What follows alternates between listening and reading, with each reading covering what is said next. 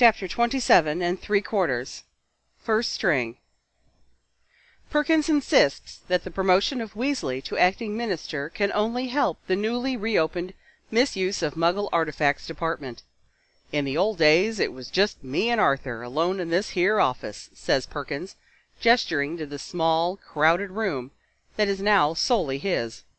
But now that he's up there, we've got a lot of new interest, a fair crop of new workers, even volunteers, helping us keep the war damage from the Muggles.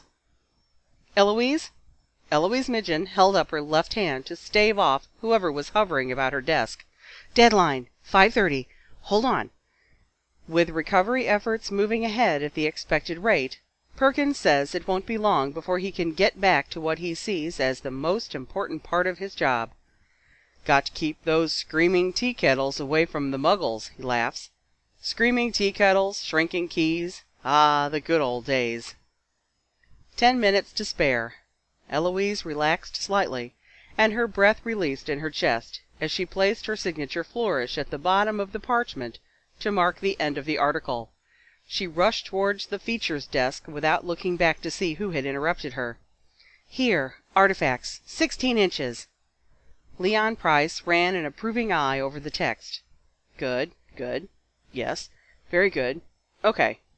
He thrust it into the hands of an editor who just happened to be walking by, and Eloise groaned inwardly to see John Prattleby holding her day's work, a smirk settling on his face. Edit that. 5 minutes, Leon barked, then fled to the arts desk. Rumson, get your head out of your arse. I need that story now. Well, Prattleby scanned the article. Misuse of Muggle artifacts, huh? Eloise nodded, fixing a smile and hoping Prattleby wouldn't notice its insincerity. A nervous twitch started in her temple. So old Perkins is finally head of his department. Good on him. Looks like a good story, Midgen. I'll get right on it. He turned to walk away, eyes still glued to the parchment, and Eloise exhaled, unwilling to believe she'd gotten away unscathed. Midgen, called Prattleby from halfway across the newsroom. Nothing from the minister? Pity, the story could use it. Better luck next time with your Weasley friends, eh? A low chorus of snickers started through the room. Right. Eloise kept her head down as she turned, trying to shake her ringlets in front of her reddening face. Her desk seemed a mile away, and she slumped toward it. She had thought the others would have given up on her by now, that after almost 6 months of toiling on stories called New Aurors Begin Training and Florian Fortescue Finances Confectionery, they'd see that if nothing else, she was trying. She had thought they'd have realized that that first story, back in June, was a fluke, that she had only spoken to Harry because Ginny had been there, and had only spoken to Ginny because Colin had been there. She'd hoped that these people, who were supposed to be her colleagues, would have realized that she never missed a deadline, and that she worked 60 hours a week. She had hoped they would have realized by now that she hadn't been hired because she almost knew Harry Potter. She'd been wrong. The tiny cubicle was a riot of parchment and scribbles. Eloise stretched her hands out to clean up, but her breath caught and her eyes unfocused, and she realized she was crying. Don't do that, she whispered to herself, only succeeding in dislodging a stream of tears. You didn't need the minister. You don't go bothering the Minister of Magic for stupid articles about his old office. They're wrong. Someone nearby cleared his throat, and Eloise snapped her head up to see Colin Creevey standing in front of her desk, his camera tucked under his arm, avoiding her gaze. Sorry, I can come back. No, said Eloise hurriedly, swiping under her eyes so furiously that the quill she had been holding slid from her fingers and hit Colin in the chest, nub first. Ow! Oh, Colin, I'm sorry, Eloise exclaimed, putting her hands to her face in horror. But Colin just met her eyes and started laughing. Don't laugh. I'm sorry. I hurt you. I'm terrible. I'm just so distracted. Really, it's fine. Colin's laughter only redoubled when he saw the massive ink splotch traveling down his robes. I think you missed your calling, though. Ever hear of darts? Eloise blinked. Darts? It's not important. I'll take you to a Muggle pub one of these days and show you," he said, then suddenly coughed and turned his head. Eloise briefly imagined herself walking into a Muggle pub with Colin, and felt her head go light. She clamped her hands harder to her face. "So," Colin's face was still slightly pink from the coughing fit, "are you done for the night?" "Once Prattleby gets through editing my story, yes. You?" "I'm just waiting for a few pictures to develop." He stared at her for a moment. "And Mitson wants me to be here when they place them." He pushed back his hair. "And I should restock the camera." The flush had begun to rise back into his cheeks. He looked as if he was about to start hacking again, and Eloise thought about running for a glass of water. "So, maybe... have you eaten?" Eloise flopped into her chair. She must look really peaked if Colin had taken to asking vague questions about her health. "No, I forgot. It was this story. Oh, I'm so glad it's done. But don't worry, I'll be okay. I won't starve myself or anything. Though I may curse someone," she said, peering at Prattleby, who looked to be gleefully making slash marks all across her article. Colin laughed again, his hair shaking down around his eyes. Eloise almost sighed. "No, you won't. You'd never." He thrust his hands into his pockets and looked at the floor. "Anyway, I'll be over there." He gestured toward his desk, which was right outside the dark room, and Eloise wished she sat closer to the photography section. And Elle? He was wrong. Eloise watched him walk the full length to his desk before she realized what he said, and started smiling despite the knot in her gut. He was always so reassuring. Often she didn't know what she'd do without Colin's presence in the newsroom, and he did seem to always be there, the same as she was. She didn't know why she spent so much time there. She had never been part of those last-minute deadlines that made it such an exciting place, but she'd been able to help during a few times on fact-checking and the like, and that was enough. On most days she couldn't think of a place she'd rather be, but then worthless idiots like Prattleby made nasty comments, and she felt like running back to her flat for a bubble bath and a nice long book. That is, until Colin turned up and showed her a picture, or asked about her latest story, and she decided to stick around, just for a few more minutes. She had certainly not expected him to show up at the Prophet. She hadn't ever expected to see him again, not after what had happened to his brother. She had been on the Hogwarts lawn, halfway around the lake, when it had happened, and remembered the cold sweep of events far too clearly. In retrospect, it had been lucky she was there.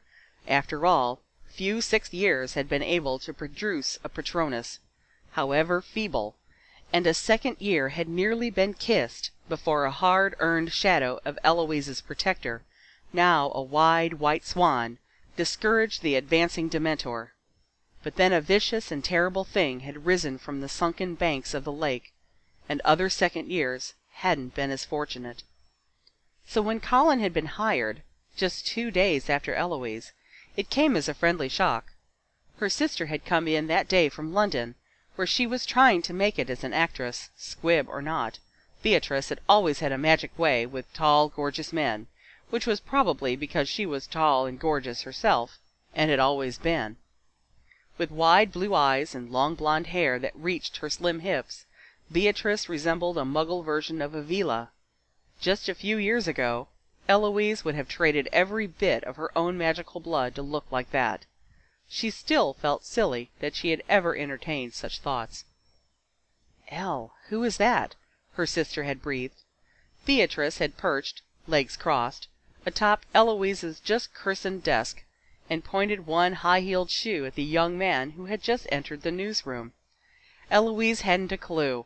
She had never seen him before, though it was clear they were similar in age and should have gone to school together. He did have a familiarity about him, but she couldn't place it, certainly not on his broad shoulders and easy posture. No one at Hogwarts had looked like that.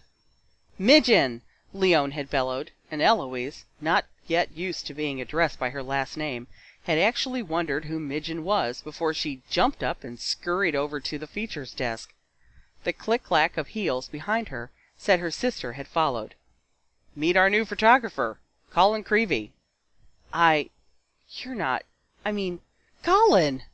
She had said it in such disbelief that she felt like she might have insulted him, but Colin had just let his jaw drop and answered with an equally astonished "Eloise!" that had made her giggle with embarrassment and delight. "Then you do know each other. Good. Creevey's going to take Harry Potter's picture.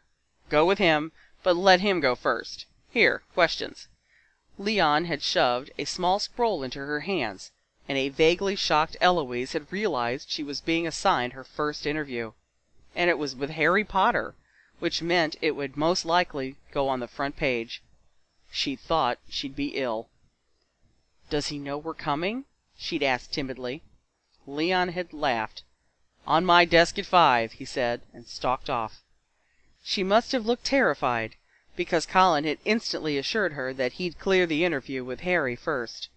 Someone coughed from behind her, and Eloise rushed to introduce her sister, exulting privately at the way Colin shook her hand and then turned back, barely noticing the blast of charm Beatrice had tried to send his way. Eloise had wondered if Colin knew what a gentleman he was. "We should wait a while before going, just to make sure they're awake. Feel like filling me in on some of the things I've missed around here?" Eloise had ushered Beatrice out of the office quite quickly, then sat with Colin at her desk and tried to catch him up. She'd been shocked at how very mature and how very different he'd seemed. They hadn't spoken often at school. He was just the squeaky little kid who took all the pictures. He was also 2 years her junior, but before that first lunch was over, she felt as if there was no age difference at all between them. If anything, she was intimidated by the professional know-how Colin had picked up during his apprenticeships at Muggle newspapers, which turned out to come in useful. If he hadn't been at the Harry interview, she might have died of nerves, and if he hadn't been around the newsroom after her story ran, reassuring her that the stares she was getting from other reporters were fueled by jealousy, she might have quit altogether. A sharp crack, followed by a loud chorus of groans, snapped Eloise back to consciousness, and she jumped so high she banged her knees on the underside of her desk. As she rubbed the pain out of her legs, she saw that the cry had come from the sports section, where a good handful of reporters were bunched around the wireless, listening to the Cannons game. Half the newsroom was scurrying over to the wireless now, and Eloise jumped up to join everyone. She could barely hear over their anxious voices. "What happened? Shh! Listen! Sounds like someone was hurt. Hope it was Boomer. Shh!" A sober voice fuzzed through the transmission. "Maureen Knight has experienced damage to her cranium and to her neck, and must recover fully before she plays another game." "Not Knight! The Cannons are through. Through! It's a curse. A bloody curse. Bet Boomer did it. He's been responsible for 15 of 20 injuries on opposing teams this season. Yeah, and about 95% of their saves. Who are they going to get to replace her?" "Doylan's the alternate, but he might as well be chasing bludgers for how good he is." "You might as well pay up now, mate. Told you the Kestrels would come through." "By way of murder, you raging arse? I never said it would be easy." Eloise stood on the peripheral of the group, listening hard for word on Knight. Cranium and neck injuries sounded like she had taken a bludger to the head, and Eloise wondered how she could possibly survive such a blow, or if she'd be permanently damaged because of it. Perhaps there was some research on injuries she could do to help out the sports section, who'd surely be forced to redesign and expand their coverage now that something so astounding had happened. At least there were still 5 hours until final deadline.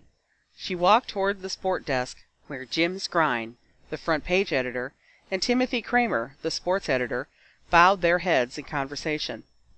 5 more inches should do it. I'll contact our guy at the game, let him know he's got 250 more words, said Kramer. And we'll need a backup piece on Knight and who's ever responsible for the hit. Skrine nodded, and then looked up and saw Eloise standing in front of him. "Midgen, features, yes? Yes. 500 words on Maureen Knight. Can you have it ready in an hour?" Of course she can. Leon had stepped up behind Eloise before she could open her mouth to stutter. "Sweeney'll help with the backup. Go on," Leon urged, and Eloise turned away, dazed. She just got a front page story, and it wasn't on Harry Potter. "Kramer! Are you there?" A frantic voice bellowed through a receiver on Kramer's desk. Kramer sprinted toward it, knocking over a few stacks of paper in the way. "Go ahead, McCall. We know about Knight. What else is going on over there?" The entire newsroom had gone still. Someone clicked off the wireless. They had to strain to hear the reporter over a growing roar in the background. "It's bedlam! No one knows what's going on! Boomer hit a bludgeon to Knight's head! The cannons are demanding he be put down! I'm gonna need 10 more inches at least!" "You've got them! It's going front page! What else is happening over there?" "Wait! Oh, bloody Merlin! Is that... Hey you, was that Potter?" "Potter? McCall, did you say Potter? What's this got to do with Potter?" "Harry Potter just walked onto the pitch. He's talking to Oliver Wood. He's what? He's second reserve? Kramer, Potter is second reserve!" "But he's not on the roster." Kramer rummaged around on his desk and produced a thick stack of crumpled parchment. He flipped the cover back and Eloise caught sight of an orange logo with a large C on it. "McCall, he's not on the roster. What are they playing at?" "He's not on the roster!" "You don't say! Why isn't he on the roster?" "Apparently they were trying to keep it from the press." Kramer snorted and Eloise stifled a giggle. "He's going into the changing room. Yeah, the team just took him into the changing rooms. Looks like he's going to be put in. The fans don't seem to realize it. I've got to go. Maybe you should make it 20 inches. I'll check in later." The receiver clicked off. There was a beat of silence, and then the newsroom erupted. "Where are my stats? We need a new front page. Hell, we need a new back page. Get me that fact sheet on fouls. Get me coffee. Now." Eloise had never seen the prophet like this, not even when the Weasley versus Malfoy story had come in near midnight. It was like Potter Central. Everyone seemed to pull themselves off whatever they'd been doing, no matter how important the previous mission. Parchment flew through the air. Reporters bandied reference books about. Little-known trivia about Harry was regurgitated with lightning speed and frightening accuracy.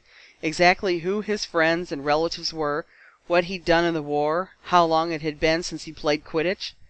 Eloise even noticed, with no small measure of surprise, a packet passed around holding stats from Harry's Hogwarts games. But she still didn't know what to do with herself. She had just been assigned a story, and she was already through her opening paragraph. A piece on Maureen Knight was an easy job for any decent Quidditch fan, but one look at the front page editor's desk told her something else important was about to be decided. Leon, Skrine, and Kramer were having some sort of conference, and instinct said not to go far. She rested her quill for a moment and listened. "So, we run McCall's game piece and a feature on Potter.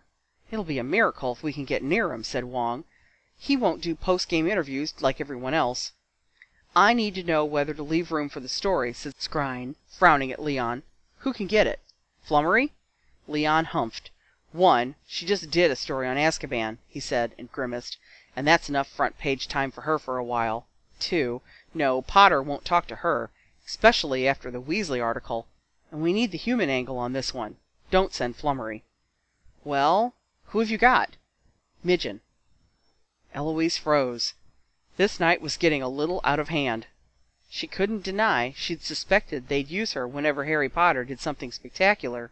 But now they were talking about sending her to the game, on deadline, to get an exclusive story reporters twice her age and experience could get near. Showing up at Lupin Lodge was one thing. Tackling Harry among a mob of friends, relatives, supporters, teammates, photographers, admirers, other reporters. Eloise gripped the underside of her desk with her free hand, hoping no one would notice if she passed out. "She wrote that story about the wedding?" "Yeah, and the only interview we've gotten with Potter since the war." "Right, I remember. And she's ready to get this story to us by 11?" Leon nodded, and something rose in Eloise's throat. "Send Creevy with her." "Creevy?" "Photographer. Rather eager fellow." Right. Whatever you think is best," said Skrine. "Midgen! Creevy!" Leon bellowed, and Eloise jumped again, and hit the tops of her knees on her desk. Again.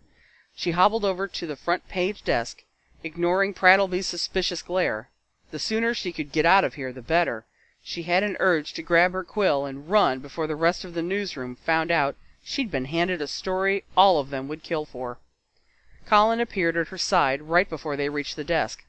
"Took them long enough," he muttered, with a grin. "So, you two," said Leon, "are going to the game. Here." He handed them both rectangular lanyards that Eloise recognized as official press passes. He touched his wand to each, and a glowing red version of the Daily Prophet's masthead began racing around the edges. "Check in every half hour. You can get me on this any time. Don't worry about the game stats. McCall has that. Get me Potter. I want to know everything. Deadline at 11. "What about the night story?" "Sweeney can take care of it," said Leon, and pointed toward the pale female reporter who'd been hired barely 2 weeks ago. Eloise forced herself to stand up straight. A small crowd of reporters had gathered, each of them registering some form of unflattering surprise. Prattleby had his arms crossed and was making a face Eloise couldn't decipher. "How many inches?" Eloise asked, forcing herself to sound cool and professional. "As many as it takes." She nearly staggered. That never happened. They'd never just make a story fit. At least, they hadn't with her stories, and for a moment Eloise felt like a real journalist. The Prophet's first string. The thought made her queasy. Leon must have noticed her sudden change of expression, because he pulled her by the elbow and away from the rest of the group. "You're looking a little green," he whispered. I'm fine, I think. Look, Midgen, He gestured to the other reporters, all of whom were undoubtedly trying to hear this exchange. "Don't think you can do it." "I do." "So, can you do it?" Yes. That's my girl. Now, go. It's getting late. Creevy!" he shouted, temporarily rendering Eloise deaf. Colin appeared at once. "Go. Now. Don't waste more time." "Come on, El," said Colin, and Eloise had just enough time to grab a quill and a few rolls of parchment from a nearby desk before Colin pulled her from the room by the sleeve of her robes. The last thing she saw before the door closed behind them was Prattleby, open jealousy contorting his face. Then they ran. By the time they had made it, panting, out of the Prophet building and out into the street, the walls of Diagon Alley were reverberating with the wireless transmission of the game. People hung out of their flat windows to listen as Lee Jordan's voice rang into the otherwise still air. "Rumor has it Harry Potter is going to make his professional debut." "El, go on, apparate. I'll run to the Leaky Cauldron to Flu. I'll meet you there in a minute." Eloise nodded and shivered slightly. "You're shivering. Where's your cloak?" In the newsroom. But forget it. I've got to get there." "Go ahead, go. I'll meet you there in 5 minutes." And without another word, Colin had sprinted back into the building for her cloak. She sent him a silent thanks and watched him go, then took several deep breaths, trying to work out the stitch in her chest. She had to calm down. As nervous and excited and completely blown away as she was about her assignment, history said far too many reporters got splinched on the job, and she was sure Harry wouldn't fancy speaking to one of her arms and perhaps a leg, if he talked to her at all. He'll talk to you, she repeated to herself. She'd gone to extra measures to be fair whenever a story concerned him in the slightest, because she remembered all too well what that horrid Skeeter woman had done during her 5th year, and the consequences such biased coverage had wrought during her 6th and 7th. Poor Harry hadn't been able to do anything without being seen as a lunatic, and though Eloise's interactions with him were admittedly limited, she knew him to be nothing of the sort. He may hate the press as a rule, but he'd always been nice to her. He'd taken a chance and answered her questions once, and, as she'd been told in a thank-you note from Hermione Granger, he'd been pleased with the article. Harry would talk to her, she was sure. The big problem would be getting to him, but she'd figure that out later. Right now she just needed to stop her head from swimming. She'd turned out stories under tighter deadlines than this before. She knew about the cannons and the kestrels. She knew about Harry. She knew about Quidditch. She knew about seeking. There was nothing to worry about. She was ready for this story. She pulled her wand and focused on the pitch, and as the world around her went black, she repeated her last thought like a mantra. She was ready for this story. An ear-splitting roar, so loud she thought she'd be thrown backwards, greeted her arrival. She had apparated right in front of the press tent, to be sure, but all around her was madness. Wizards and witches were apparating right on top of each other, stampeding for tickets, waving their orange pieces of parchment around as if they were strips of gold. The officials at the gate were fighting off the mob with well-placed repulsion spells, which forced the crowd into several straight buzzing lines. Not 10 feet in front of Eloise was a very large, burly man guarding the press entrance, surrounded by no less than 100 bustling reporters and pushy photographers. And carrying over the tidal wave of sound whooshing out from the pitch was Lee Jordan's amplified voice. "Rumor confirmed! Harry Potter's second reserve for the Chudley Cannons will be playing in place of Marine Knight," followed by a cheer so loud that nearby trees quivered. She was not ready for this story. "Elle, let's go." It was Colin, running to meet her from the pub down the lane. Eloise collected herself and jogged after him, right to the edge of the throng. She made a grab for her lanyard, which she had swung over her neck in the newsroom, and held it out to be ready for inspection. "I'll take it from here, Midgen." Eloise swung around to face a wall of a woman and a wiry, greasy man, both of them staring at her with unreserved disdain. Bleak hair hung lank against the woman's 3-chinned neck, and weak orange-red lips puckered in scorn. Her beady eyes, dull as dirt, pinned Eloise and her press pass right to the ground. "Flummery," Eloise stuttered. "Oh, you're a smart one. Come on, Peltier," she said crisply, jerking her neck toward the stadium so that her skin rattled. Peltier grunted and began to walk past. Colin moved in front of them. "This is Eloise's story, Nancy," he growled. "Undoubtedly," said Flummery sarcastically, drawing the word out like a weapon. "Poor dear Leon, having to send the baby in my place." She shifted her eyes and raked Eloise over, and Eloise felt her jaw go rigid. "I'll be taking that pass now, missy. You can just scurry on back like a good little girl and tell Daddy the professionals have arrived." She held out her bloated hand. "No." Eloise said it quietly, but with conviction, and Flummery narrowed her eyes to slits and took a step forward. Eloise didn't care. She put her free hand up to stop Colin from coming between her and Flummery's fat face. Another roar issued from the stadium, but it was unimportant. It was time a few things were said.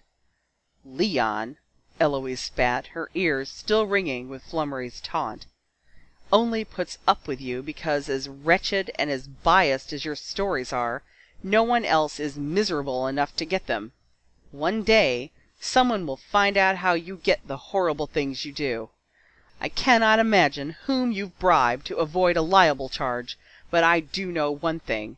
One more misstep and you are gone. Again. This is our story, Colin's and mine, so you can just scurry on back yourself." Colin was mouthing wordlessly at her side, and Eloise had a brief moment of panic. She'd never come close to letting this much frustration go at once, and surely Colin thought she was a horrible, horrible person now that she had. But heat was rising in Flummery's face, her eyes were darting around in panic, and her tiny mind was surely trying to think up a response. Eloise didn't dare drop her guard. Something hostile and long coming had been unleashed, and she could no longer control it. She thought of Harry, and how unfairly he'd been treated by people like Flummery, how hard his life, and the lives of countless other good people, had been made in the name of career advancement. As long as she was allowed to go unchecked, the entire wizarding world would, rightly, be scared of the press, and Eloise gazed at Flummery with hate in her eyes. "When Leon finds out," Flummery huffed, but Eloise had already anticipated her. "Why don't we just ask him whose story this is?" asked Eloise, innocently, holding up her press pass. "Yes, I think we'll do that." She touched her wand to the pass, muttered what she desperately hoped was the right spell, and the lettering still running around the edges turned green. She could hear the newsroom bustling, sounding twice as loud as it had when she'd left. She spoke into the top corner of the pass. "Oh, Leon! Leon! Midgen?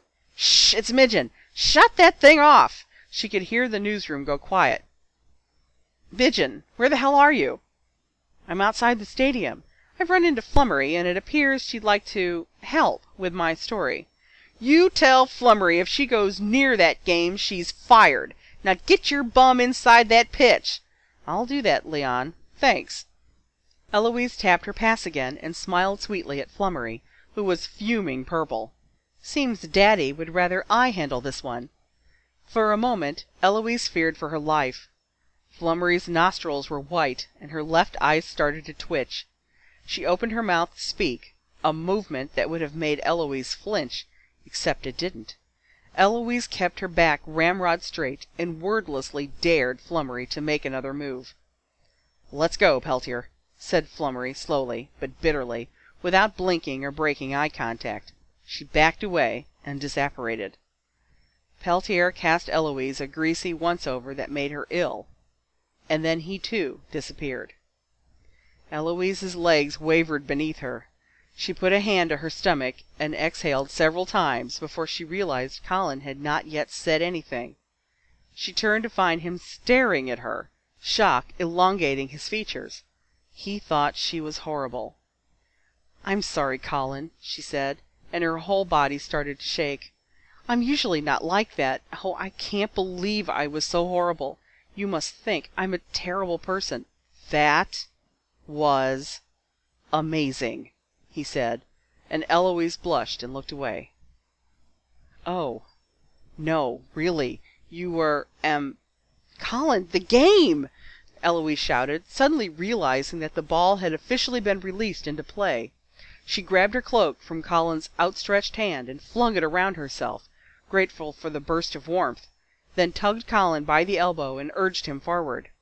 Together they ran to the gate, which was now completely empty except for the one leering security wizard. Without pausing or breaking stride, they thrust out their press passes, barreled through the entrance, and sprinted the rest of the way to the booth. A wave of adrenaline, stronger than Eloise had ever felt, coursed through her. She had never been in any press box before, but the combination of elements were sliding comfortably into place. The roar of the crowd dimmed in her mind, and her thoughts became a reel of facts: seeking, snitches, Harry. The fans chanting in unison, the vendors watching instead of selling, the mascot cannonball rolling madly down aisles, grown men hugging each other, parents hoisting their kids onto their heads, orange sparklers flaring in the darkening sky. Eloise filed it all in her head, took it all in, knew she didn't need to write it down. She swelled at the sheer volume of humanity at her fingertips, and filled with pride to realize that this was a story she could write, and write well. But she scribbled notes as she ran, just in case. Passes.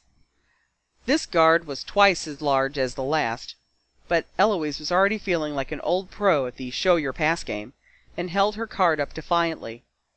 Colin snickered as the guard grunted and stepped aside. "What?" she asked, risking a small smile as Colin turned and walked backwards to enter the box. "Nothing. You're just too—" Oof! Colin had backed right into a wall of people, and Eloise snapped back into focus to find herself in the most crowded box she'd ever seen.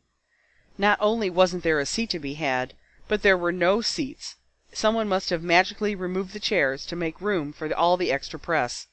Light bulbs popped at alternate seconds, so it was like being in the middle of a lightning storm. She couldn't even see the game. Some reporters had taken to writing blindly above their heads, probably for want of space, blocking out almost everything. Their voices clamored together as if coming from one large insect. "Die goods got de quaffle!" Except for one. Lee Jordan, looking every bit as ruddy and enthusiastic as he had during Hogwarts games, danced around the top of the box, where a small space had been cleared for him. He jumped and punched his microphone into the air between comments. As funny and familiar as it was to see Lee back in action, panic started to sweep over Eloise. She and Colin were still standing on the outside of the crowd, trying to gauge the situation. From the look of it, she'd never get to see anything. She imagined herself slumping back into the newsroom, empty-handed, and Prattleby's victorious face. Better luck next time, eh? Something snatched her wrist, and her body bent forward. "Colin, what are you doing?" Colin rammed into the solid crowd, shoulder first, like a bull. "Oh, right." Eloise grasped his wrist back, enforcing the connection. The others yelped and cursed, but grudgingly gave way as they dug through. "Oh, sorry. Ow. Sorry. Didn't mean. Oh, are you okay? Oops, sorry there." Colin barreled unforgivingly. With 100 journalists there to do the job usually assigned to 5 or 6, the box had probably filled up far before anyone had thought to magically expand it. The cold December air was now full of statistics and sweat. Eloise crinkled her nose against both. A hairy arm swung out from their left, and Colin ducked, taking Eloise with him, making her feel as if she were playing Quidditch herself. The air cleared. Eloise took a long, grateful swig of it, and shifted as best she could to thank Colin. He had carved out a minuscule spot from which they could see the game perfectly. It might have even been comfortable if the two of them weren't so smushed together. But then Colin leaned back to take his first shot of the game, sliding right against Eloise's shoulder. He smelled of musk. She grinned goofily at her feet, thinking perhaps she was comfortable enough for a while. Orange and green blurs were racing up and down the pitch. Eloise squinted just in time to see someone, Harry, plow in front of a kestrel, and a second later the crowds exploded as Feroza Newland scored for the Cannons. "Excellent chasing by Newland!" Eloise made a quick mental note of the save, and then tried to zone out the other reporters' comments and focus on Harry. It was a difficult thing. "Don't know how she does it at her age. Like I said, eyes in the back of her head. She's a mother. What's her score ratio again?" 7-1, someone shouted from the other end of the box. "Cheers for that!" "Yes, it's Harry Potter's professional debut," shouted a familiar yet different voice, and Eloise twisted as much as she could to chance another glimpse at the top of the box. Skip Fetterman, the stadium's floodlight glaring off his precise haircut and tortoise-rimmed glasses, had joined Lee in commentating, and Lee wasn't looking too happy about it. Eloise had heard them do play-by-plays together once before, and it hadn't been pretty. Skip's stuffed shirt broadcasting training clashed heavily with Lee's all-get-out verve for the game. Tonight's pairing was only going to make things more chaotic, if that was even possible. Eloise tried to turn back and almost didn't succeed. She grasped the railing and blinked against flashing lights while Colin snapped an insane amount of pictures. She couldn't even get to her scroll. The weight of the crowd was pushing against her, and cold metal was digging into her ribs. Occasionally, the mob shifted to follow play, and Eloise felt her entire body move with it. Once she thought her feet actually left the ground. The next thing she felt, though, was definitely not at her feet. "You're a pretty little filly, ain't ya?" The stocky man next to Eloise nudged her with his shoulder, and dealt her bum a hard pinch that stung through her cloak and robes. Eloise felt her jaw drop and stared straight forward for a while before she dared to turn, open mouth, and face the perpetrator. A man she immediately recognized as Buck Atkins, the American reporter she'd so often heard about in the newsroom, smiled lecherously from behind a gray mustache. She knew he was on special assignment, sent to every game from the Texas Portent to follow Jack DeGood's cross-Atlantic career. Famous as he was for his wit and sharp writing, Eloise thought she'd rather admire his style from afar. "Now, don't look so shocked there, missy. An old cowpoke like me still got some life, even enough for your young—" he licked his lips and sucked a breath—"type." And before she could stop it, Buck Atkins had placed his hand around her on her left hip, just above her bum. Eloise tried to move out of his grip, but there was nowhere to go. She made as loud a noise of protest as she could muster. Colin turned around. He glanced once at Eloise's pleading face, and then his eyes dropped downward, traveling back up the length of Atkins' arm, fury building in his eyes. "Move. Now." The crowd around them made a loud, desperate groan. Something wild was going on. She could vaguely hear the disappointment in the stands. But Eloise couldn't tear her eyes away from Colin, and the way his chin had gone dangerously still. His camera hung, forgotten, at his side, which Eloise took as a serious compliment. She was sure she was blushing. Atkins laughed. Now, there's what I'd like to see. A young man ready to defend his lassie." Colin hadn't budged. "Move your hand." "Look at that." Atkins leaned in to whisper in Eloise's ear. "Sounds like someone's roped this boy in good and—" Good and what, Eloise never found out. Colin had reached around Eloise and grabbed Atkins by the collar, pulling him back just far enough to dislodge the offending hand and send Eloise scurrying to Colin's left side. Colin immediately pressed into the space Eloise had vacated. Atkins laughed even harder. "That's the way to do it. I like you, boy." Colin wound back with his free hand, and Eloise pulled her wand as fast as she could. She couldn't let Colin get thrown out of the game on her account, and worse, she couldn't let Atkins retaliate. She pointed her wand, cried, "Petrificus totalis," and Atkins immediately went rigid. It was enough to make Colin take notice and drop his hand. She couldn't see his face, but she could see his shoulders start shaking. When he turned, he was smiling widely, perhaps even fighting back a laugh. No one seemed to notice that Atkins had been immobilized, and Eloise was hardly surprised. She heard Lee and Skip bantering about a Wronski feint, and guessed no one in the box had even witnessed the exchange. But Colin was still smiling like that, making it impossible to turn back to the game. They were almost toe-to-toe, and for a brief second Eloise wondered how silly they must look from the outside, with everyone in their box screaming and jumping and watching the game, and the two of them staring at each other instead. "Thanks," she said, trying to smile as widely as he was. She got halfway there, but lost her nerve, and gave the rest of the expression to her shoes. Blue shoes. Colin's shoes moved closer, and she felt his breath against her ear.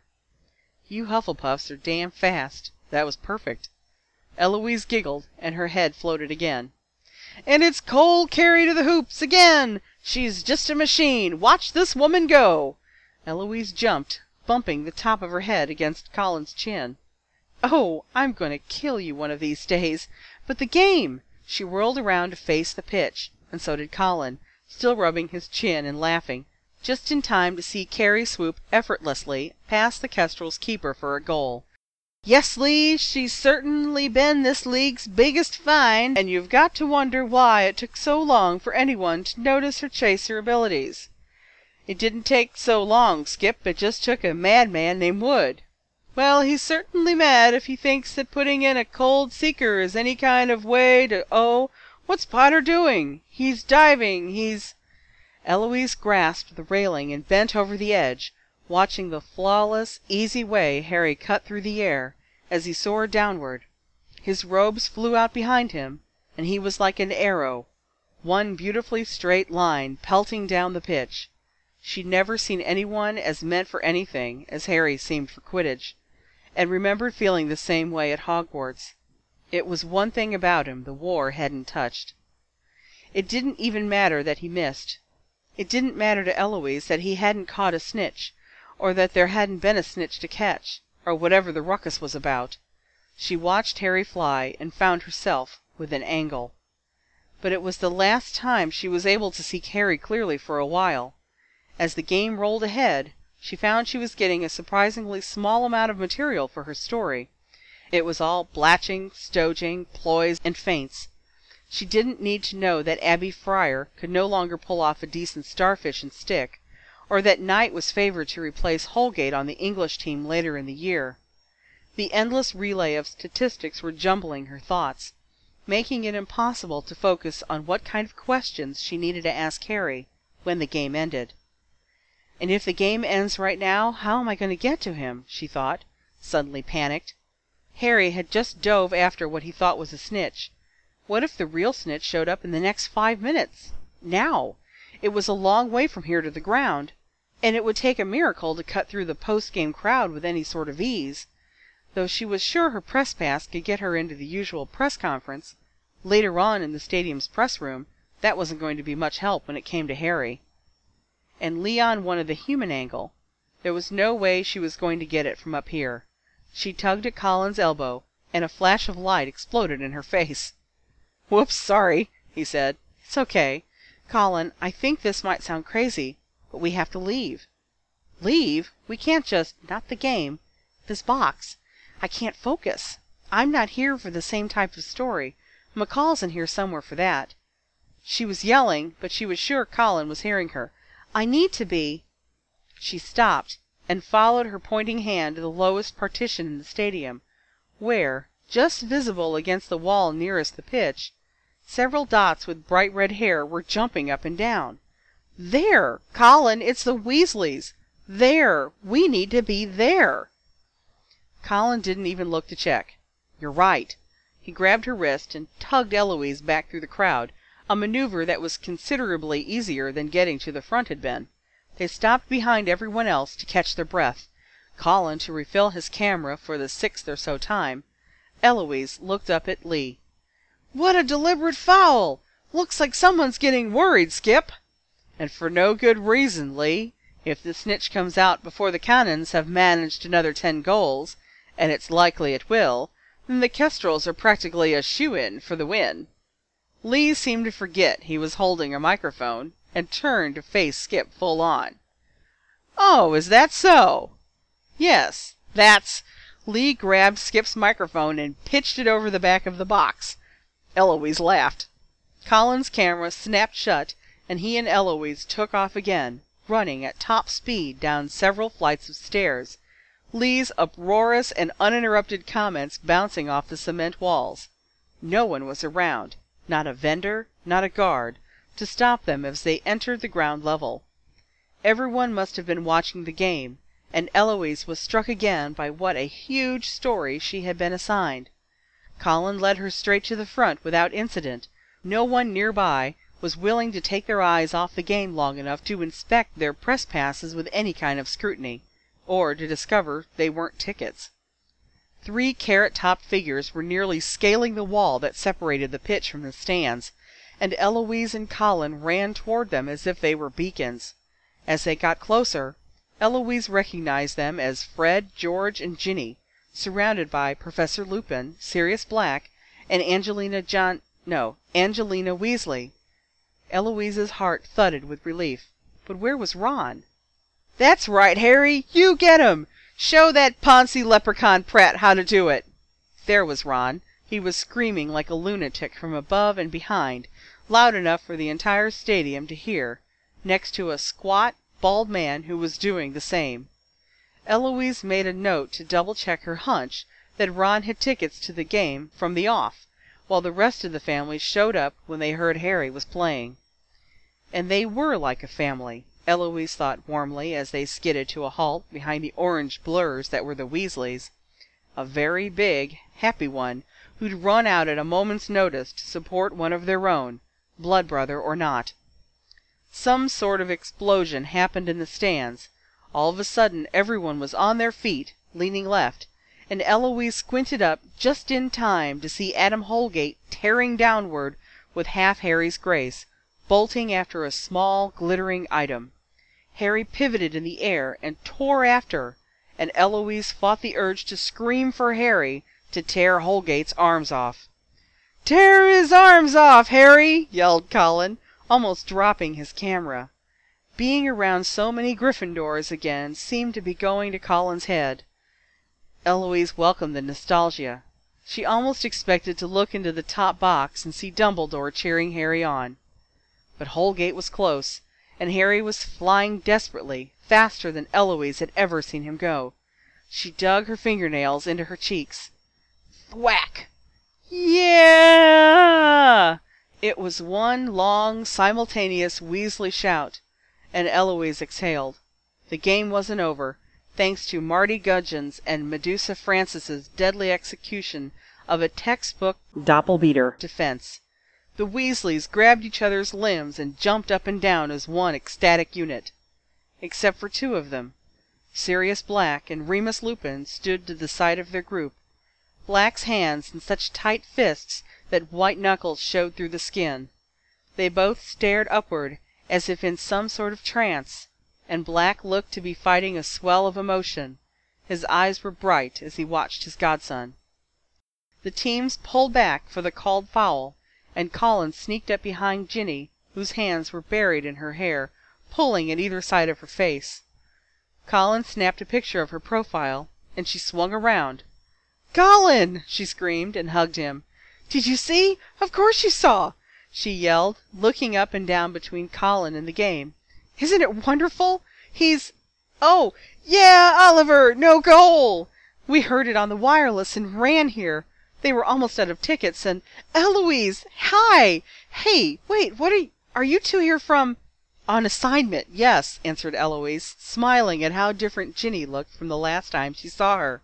She was shining, her face flushed with unabashed love, and all of it was very clearly for Harry. Even at the wedding she had not looked this open. Gone was the practiced, guarded expression Ginny had worn all throughout Hogwarts, and Eloise thought it a welcome change.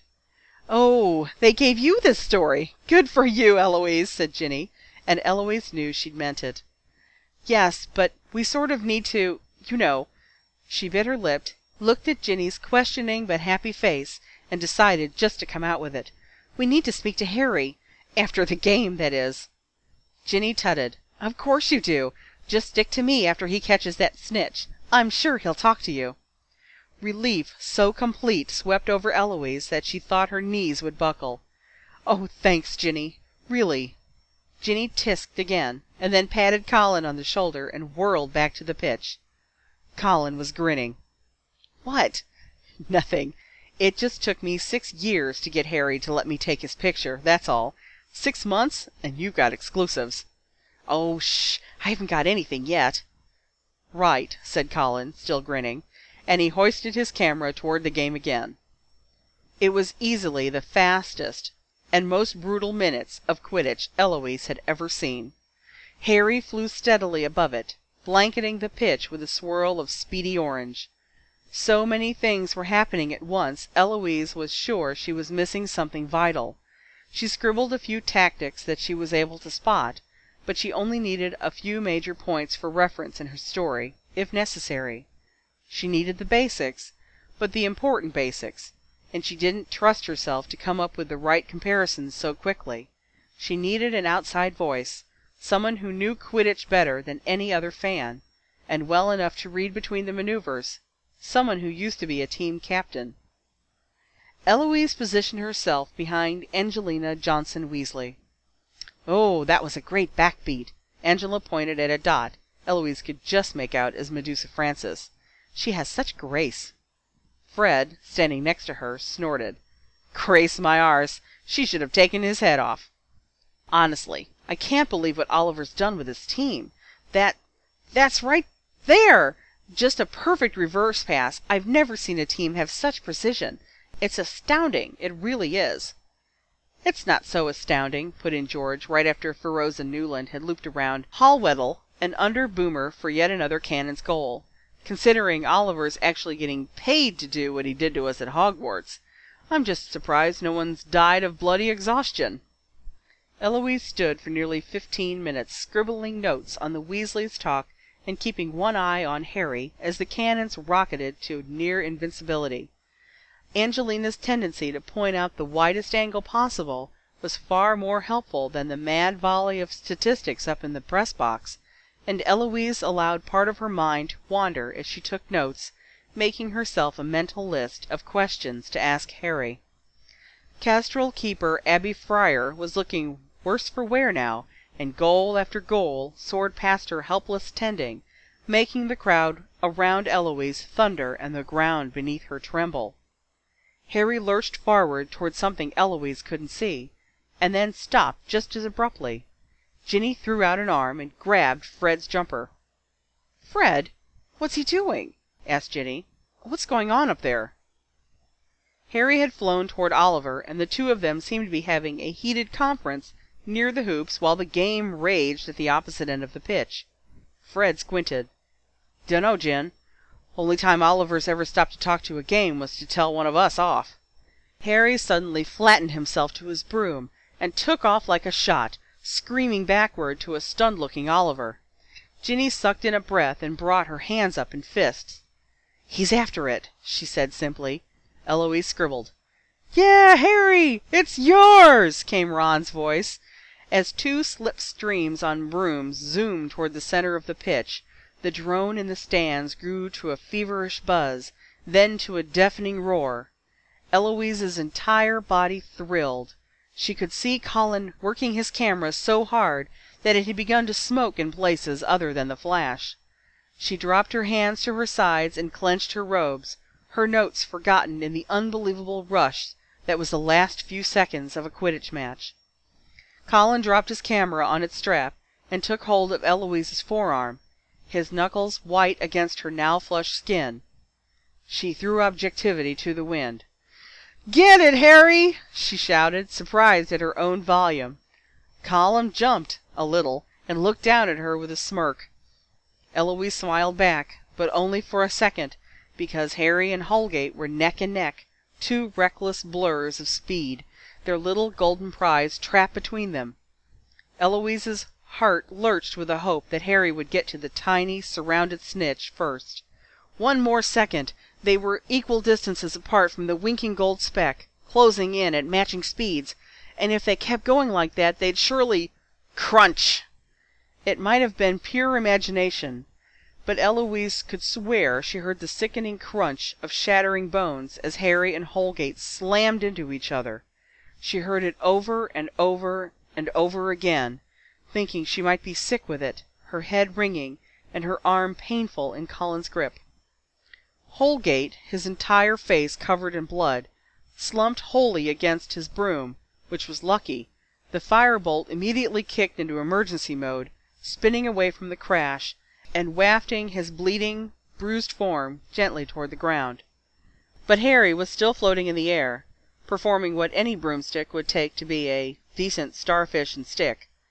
One arm hung limply around the shaft of the broom, while the other was rigid, making an awkward angle with his body. The one leg that looped the bristles of his broom gave way, and he hung, the sudden lopsided shift of the weight causing him to spin out toward the stands. The other cannons were rushing toward him, but it didn't do much good. He swirled to a stop, and though his firebolt seemed to have gotten the hint, starting a slow float to the ground, Harry's fingers finally uncurled, one by one. He released the broom. "Lentes!" shouted Oliver, and Harry's limp form suddenly slowed, hitting the ground with only a slightly upsetting thud. There was a split second of silence in which Ginny, her face like ash, made a dry, rattling sort of sound. Then the crowd started up again, humming at first, but quickly working themselves into a frenzy. They were streaming down from the top boxes, pushing against those at the bottom level for a look at the field. Flashes of light exploded everywhere, though Colin made no move toward his camera. The meta-wizards had already rushed onto the field, where all the cannons and kestrel players had landed and were standing helplessly by their fallen teammates. "Out of my way! Out of my way!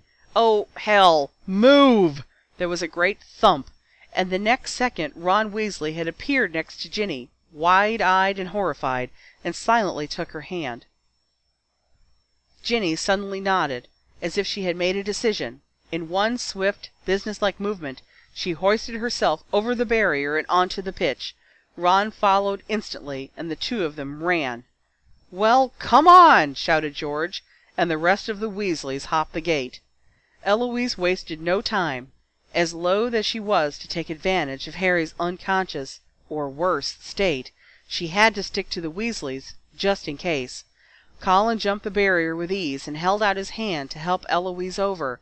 They ducked the first onset of security wizards putting up wards to stop people from doing exactly what they had just done, and ran to catch up with Ginny. "Get back now, all of you," said a lumpy official to the group of Weasleys that had surrounded him. "Only team members and medi-wizards. Back to the pitch. Come on now." The guard took a look at Ginny, who had planted her feet in the ground and was sending him darts with her eyes, and did a double-take. "Hey, wait a minute.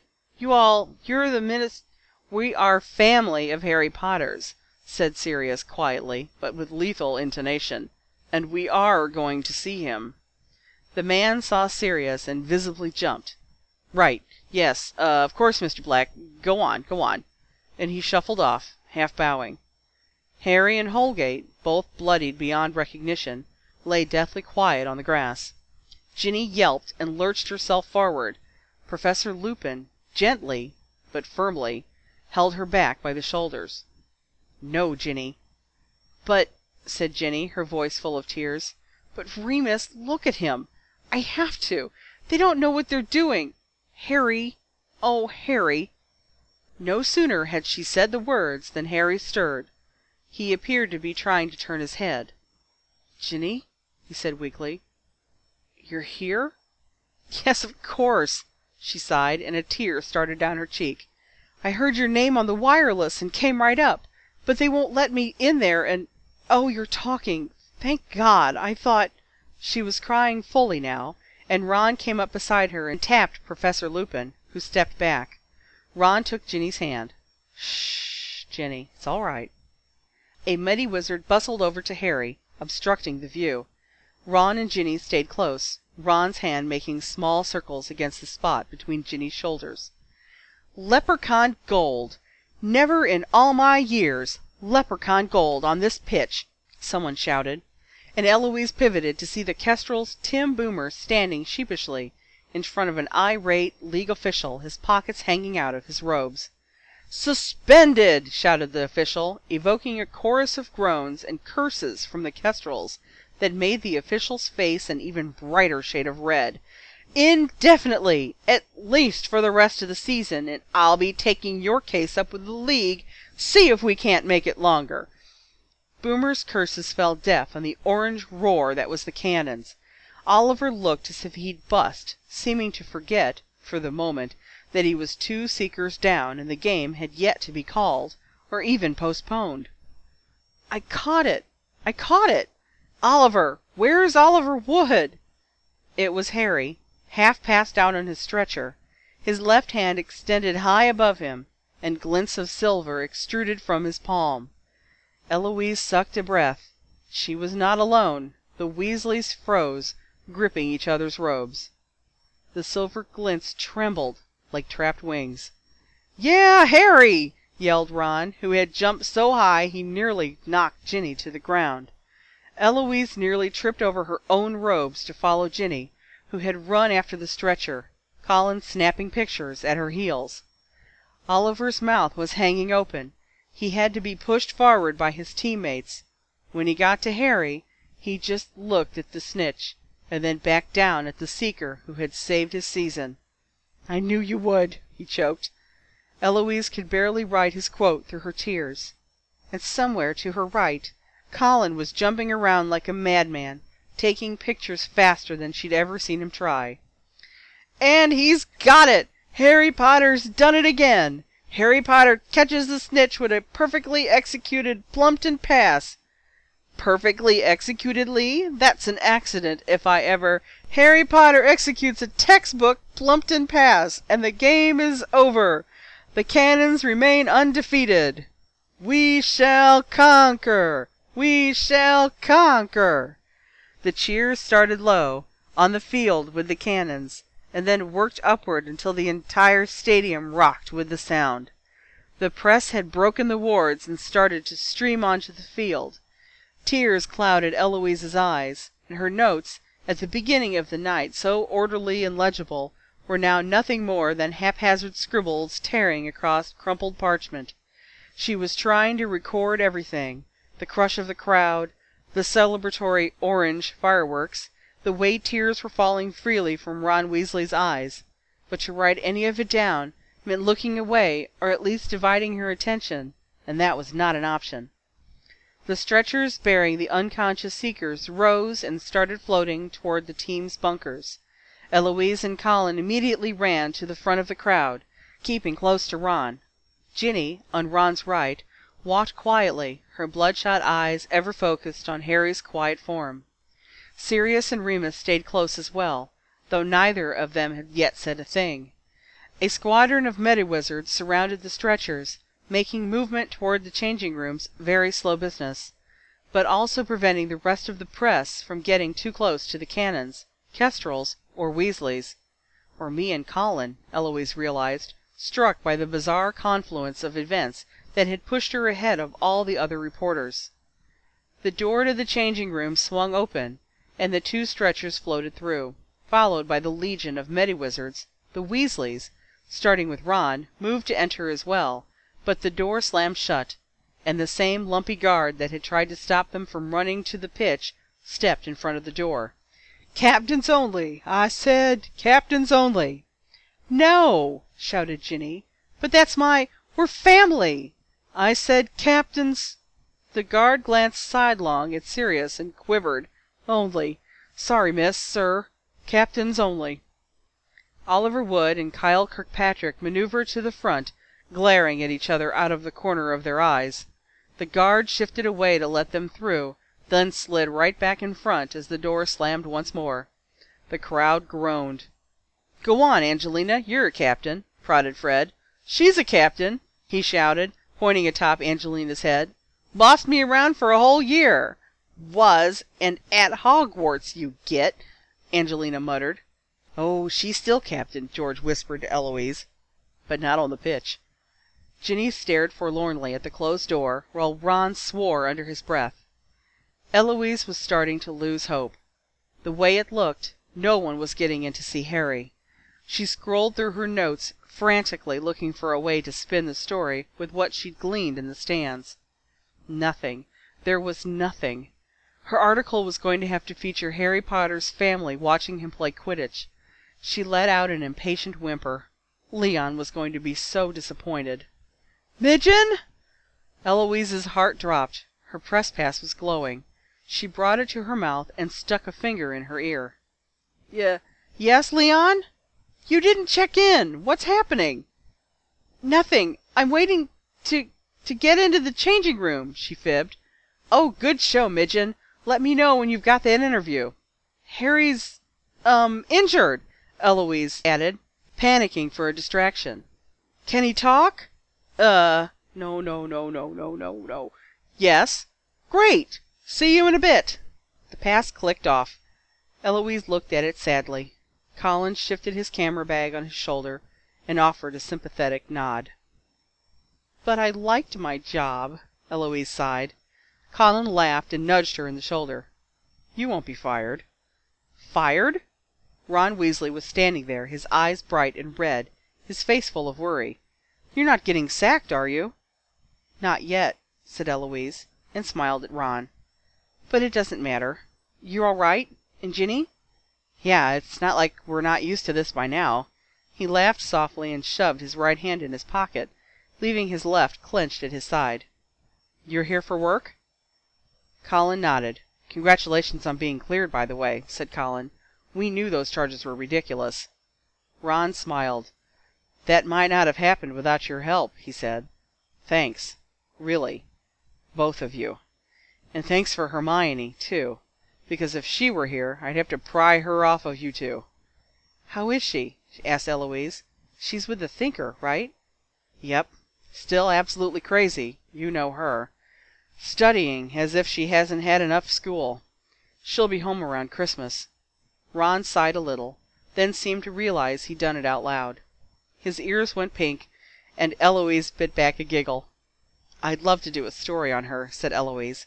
"There's a lot of confusion about what Thinkers actually do, and a lot of people at the paper wonder what Hermione Granger is doing with herself."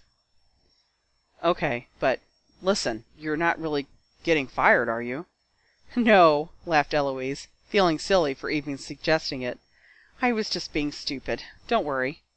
Ron gave her a suspicious look, but whatever he said next was drowned out by the buzz of the crowd behind them. A Mediwizard had stepped out of the stadium and was having a quiet word with the guard, who then stepped to the left of the door and opened it a crack. "Teammates! Teams only!" he said, but the push of the crowd was too much for him. The door was instantly thrown open all the way, and Eloise was carried through on the mob's momentum, vaguely aware that Colin was near and that the Weasleys were just ahead.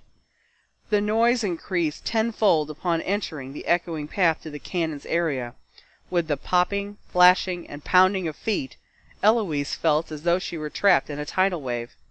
Ron and Ginny were still holding hands, and almost skidded to a stop in front of the medical wing. Eloise stayed as close as she could get to Ginny, and made sure Colin was right in step. They had no sooner reached the door to the wing when Oliver slipped out and crossed his arms over his burly chest. "Get back!" he shouted, blocking the door with his body. "No press! Team members only!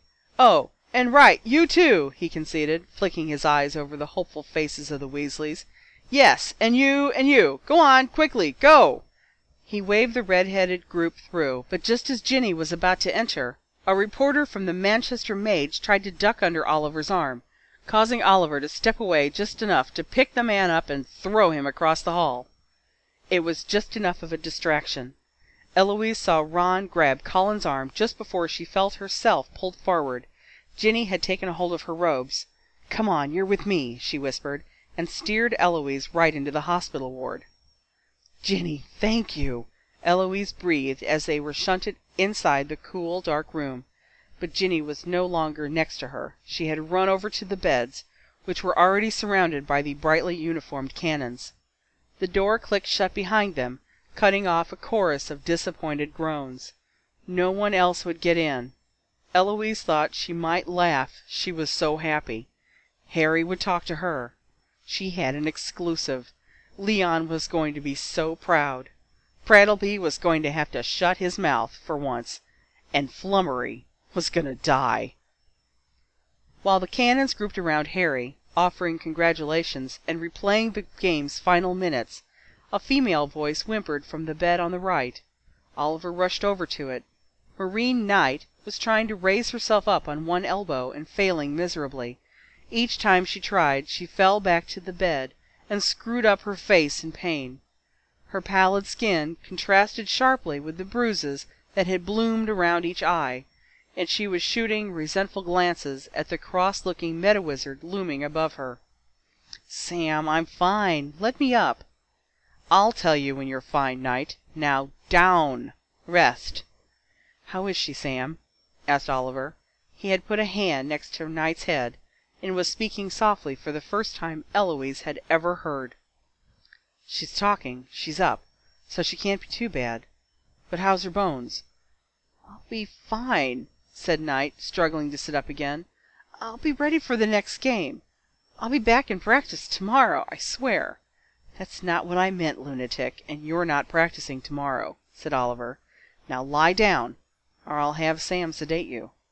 "Not fair," Knight muttered, but Eloise could swear she saw her smile at Oliver. Eloise had to stop from smiling herself.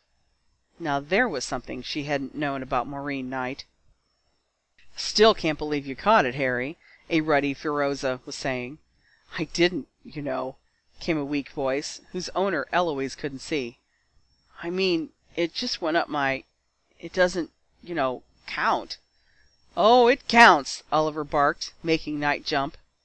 Colin was on his tiptoes, trying to see over the head of the nearest cannon for a look at Harry. Eloise just readied her quill and checked the time. Almost 9. She'd have an hour to write this story, at most. She crossed her hands in front of her to try and stop them from shaking. "Hey, what's that?" "No press," Harry protested, and Eloise could see why. Colin was edging his camera through the wall of cannons in front of him. "It's just me, Harry," said Colin, sounding much younger than he had all night. "I won't take a picture if you'd rather." Harry laughed softly. "Oh, hi, Colin." "It's fine. Go ahead." Colin flashed instantly. "Where's Eloise?" Eloise jumped. "Right here, Harry," she said, raising her arm so he could see.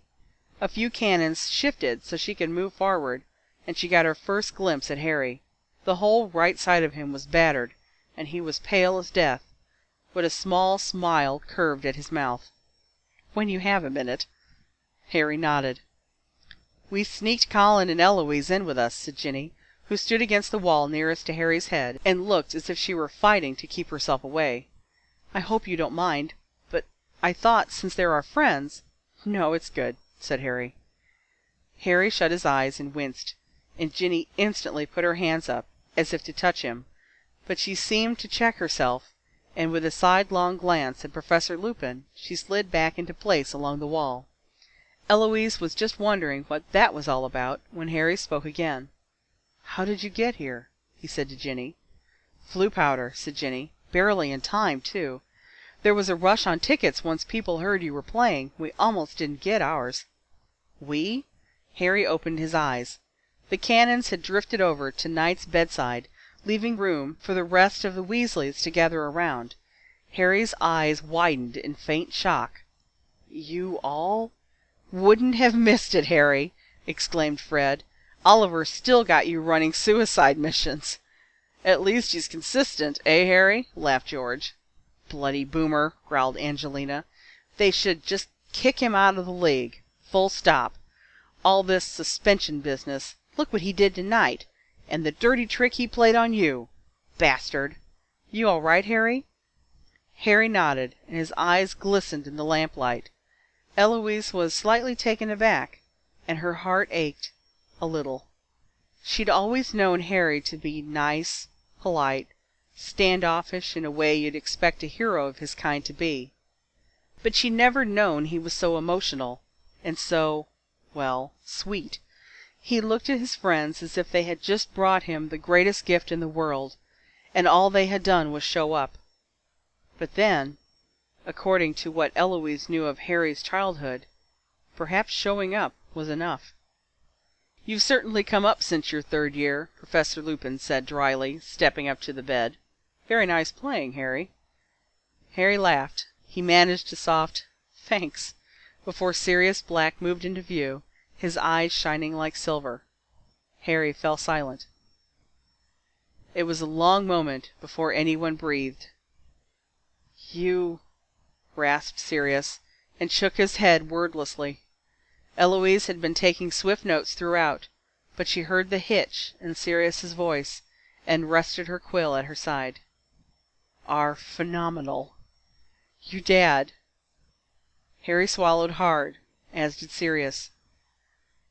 "You have no idea. When you were little we used to float you around and joke that one day you'd— and you did." Eloise couldn't move. Her eyes were cloudy again, and so were Harry's. He blinked several times and stared up at the ceiling. Everyone, including Eloise, looked away. She had barely felt the soft pressure at her side before she realized Colin had closed his hand around hers. Something whirred in the otherwise silent room, and Eloise looked up to see Ron holding out his left arm, a gold and silver ball beating its wings between his thumb and forefinger. "I nicked it," he said, his voice hoarse, "so you could keep it." "You keep it," Harry breathed. "Okay," said Ron. Ginny's hand gripped Ron's arm with what was very clearly considerable force. Harry seemed incapable of speech. His eyes were bright and wet, and still full of wonder as he surveyed the crowd around his bed. Objectivity aside, Eloise couldn't help but feel a surge of gratitude to the people who were making Harry Potter's life complete at last. "Harry," she choked out, "I won't interrupt if you need more time, but if I had a few questions, would you answer them?" The look Harry gave her was almost relieved. He nodded. "Go ahead." Tingles ran up Eloise's spine as Colin raised his camera. "Great match, Harry," he whispered, then blinded them all with a flash. "Thanks, Colin," said Harry, using his uninjured arm to rub his eyes. A harried Medawizard bustled past carrying bandages, and Eloise suddenly remembered her most important question. "One moment, Harry," she said, hurrying over to the surly man. Excuse me, your name is Sam, right?" Sam the Medawizard put his hands on his hips and stared at her impatiently. "That's me. And? I just wanted to make sure. Harry and Ms. Knight are on painkillers, right?" "Of course they are, with those injuries." Right. So, are they okay to talk?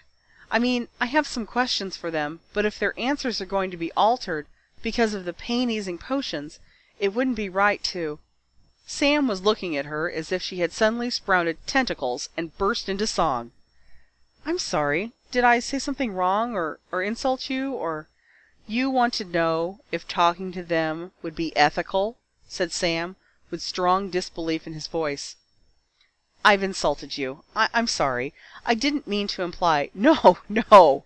Sam laughed, and his expression softened with respect. You have to forgive me, miss, but that's the first time I've been asked that question. What is your name? Eloise Midgen, sir, from the Daily Prophet. Well, I'm glad to see the Prophet stopped hiring those blasted skeeters and flummeries. Midgen. Have to remember that. To answer your question, no. I've only given them Allevium drafts, which will not affect their speech or thought. They're strictly for pain. Ask him anything you want. Let's not get carried away, Sam, said Oliver. I look forward to reading your article, Miss Midgen, Sam said, holding out his hand for Eloise to shake. Thanks, muttered Eloise, shaking his hand. Colin was staring at her, point blank, wearing an expression she'd never seen before. Right, so. Harry, she said, nearly overheating with embarrassment. That was a terrific match. Eloise poised her quill on a fresh roll of parchment and set the instrument to record, leaving her hands free. Just transcribing, not quick quotes, I promise, she said, making Ginny laugh. I know, Eloise. Anyway, Harry, my biggest question is, how did that feel, to be out on the pitch again?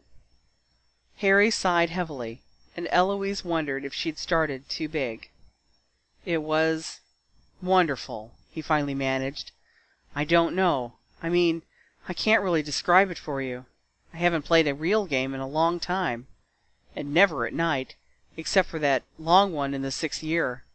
But even then, I'm sorry, this isn't really answering your question, is it? It's fine, Harry. Really. It's perfect. Just talk. Harry looked abashed for a moment. Okay, well, it was sort of like being back at school. Yeah, with Oliver barking at you and everything, shouted Fred. Harry laughed, especially with Oliver there. He's very, Watch it, Oliver warned. His hand was still on Knight's head, and he and the rest of the Cannons were watching the interview from their side of the room, making Eloise feel as if that snitch Ron had pinched had made its way into her stomach. He's very enthusiastic, Harry finished. Definitely enthusiastic. That's one word for it, joked Fred. Stark, raving madman is another, put in George. Do you feel Oliver's style has changed since school, Harry? Asked Eloise. Harry laughed so hard he winced. No, not at all. He's Oliver. Oliver, can you comment on that?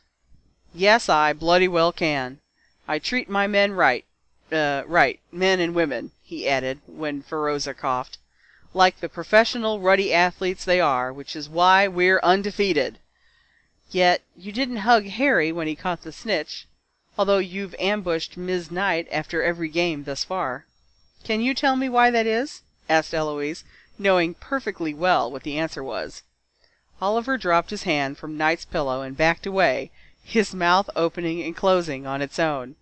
Colin's camera flashed, and Oliver suddenly looked like a trapped animal.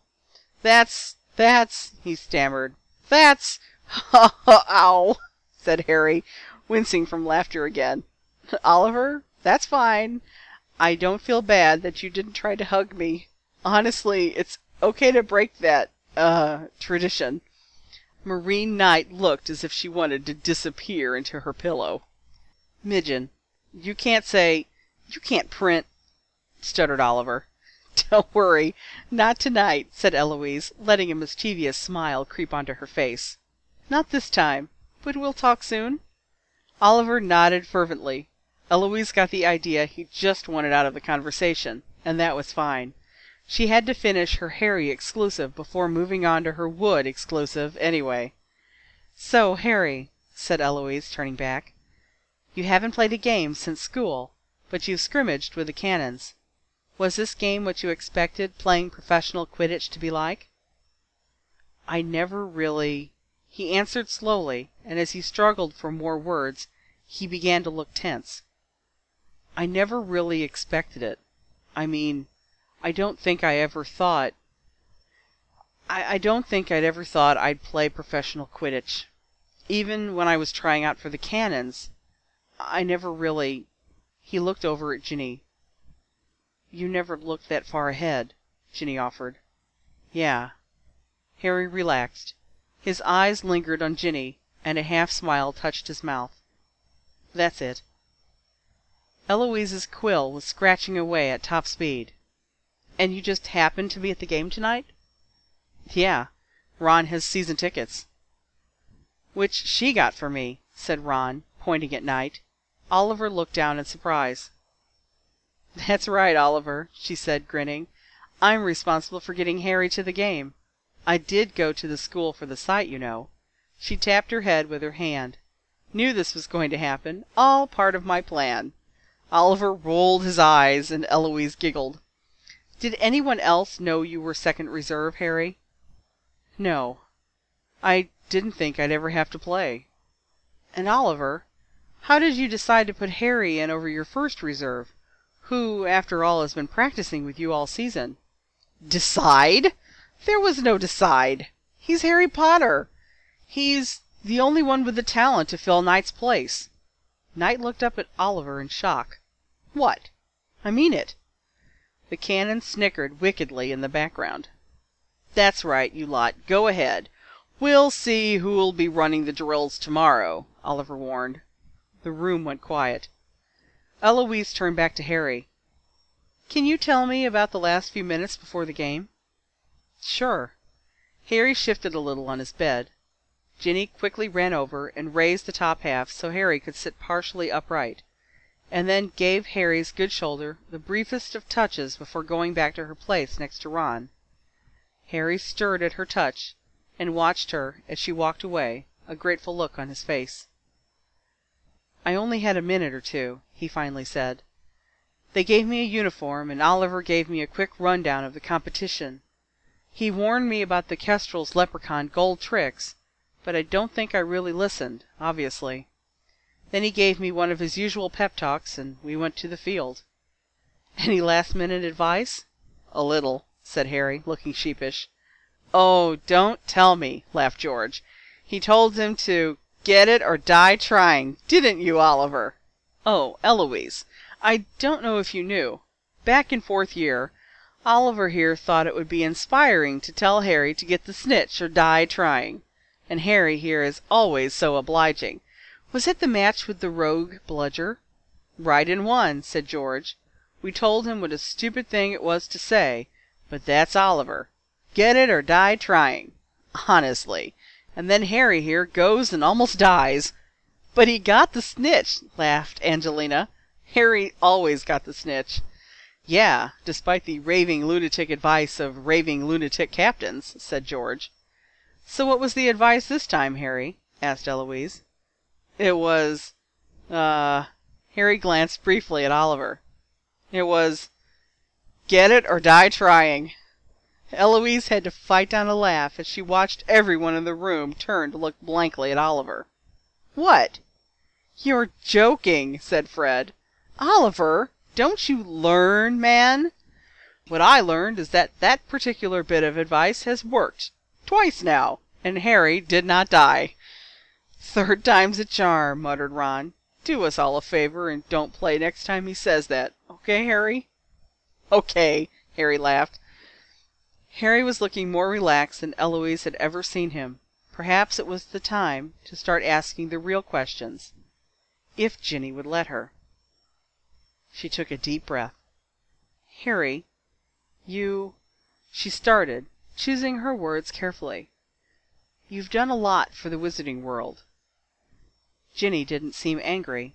Harry inspected his bed covers. Eloise plunged ahead.